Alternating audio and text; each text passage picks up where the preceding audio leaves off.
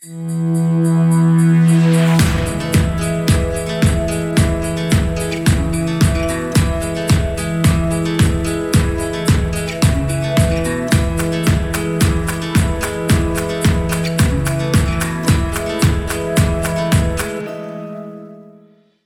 no, I think to myself, I've done it again. It happens to me every year, just as the tryptophan from the Thanksgiving turkey wears off and the need for stretchy pants fades away. I look at the calendar and I do the math. I realize that I'm less than 4 weeks from Christmas and I am not ready. A multitude of feelings wash over me and I find my old holiday friends. Stress over getting everything done, the busyness of the holiday hustle, worry about getting the right present for the right people, and I begin to hope that somehow, some way, this Advent and Christmas season might be different.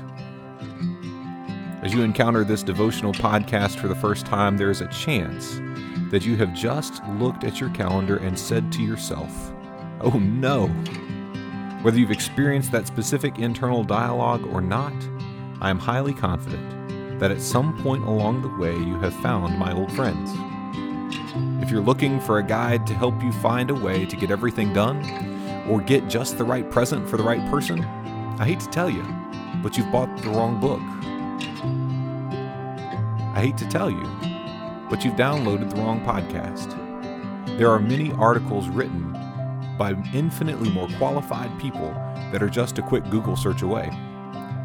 If you, however, want to say goodbye to your old friends of busyness, stress, and worry, and make this Christmas different, I believe you've come to the right place. In the upcoming podcasts that make up this devotional, we will explore together all of the places where hope is found this Advent and Christmas season.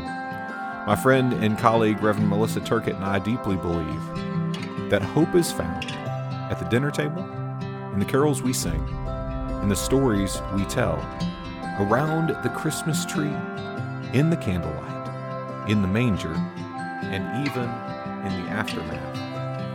Over the next 26 days, you will explore ways in which we can find hope in each of these places this Advent and Christmas season. Each week you'll be given questions to wrestle with, things to give up, carols to sing, prayers to pray, and an invitation to worship. We thank you for being with us on this journey, and we invite you to invest deeply. We believe and trust that when you do, you will find hope, the hope that God is trying to give to you this Advent and Christmas.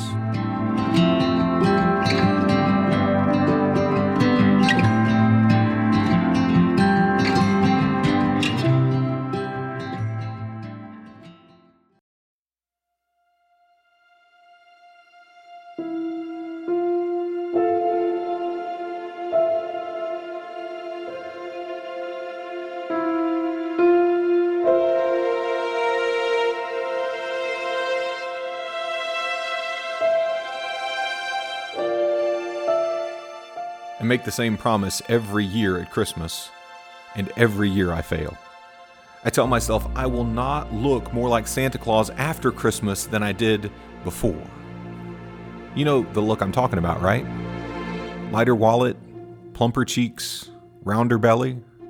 In recent years, as my beard has gotten more and more gray, the post-Christmas look in the mirror has become even more troubling. Why is this? Why is it so difficult to leave Advent and Christmas behind the same size that you started? For many questions in this world, the answers are multifaceted, complex, and difficult to articulate. But for this question, the answer is profoundly simple. Advent and Christmas are seasons of comfort food and shared tables. While they may make us look a little more like Santa, the comfort food and shared tables of Advent and Christmas don't just feed our bellies, they feed our souls. Whether we're eating Grandma's pecan pie or we're enjoying the holy guessing game as we fill our plate at the potluck Sunday school Christmas party, the comfort food and shared tables of Advent and Christmas connect us to the people we love and that God loves. This week, as we get our hearts and souls ready for Christmas, we remember that hope is found at the dinner table. Join us as we remember how both Grandma's pecan pie and the family table connect us to the hope that God has for us this Christmas.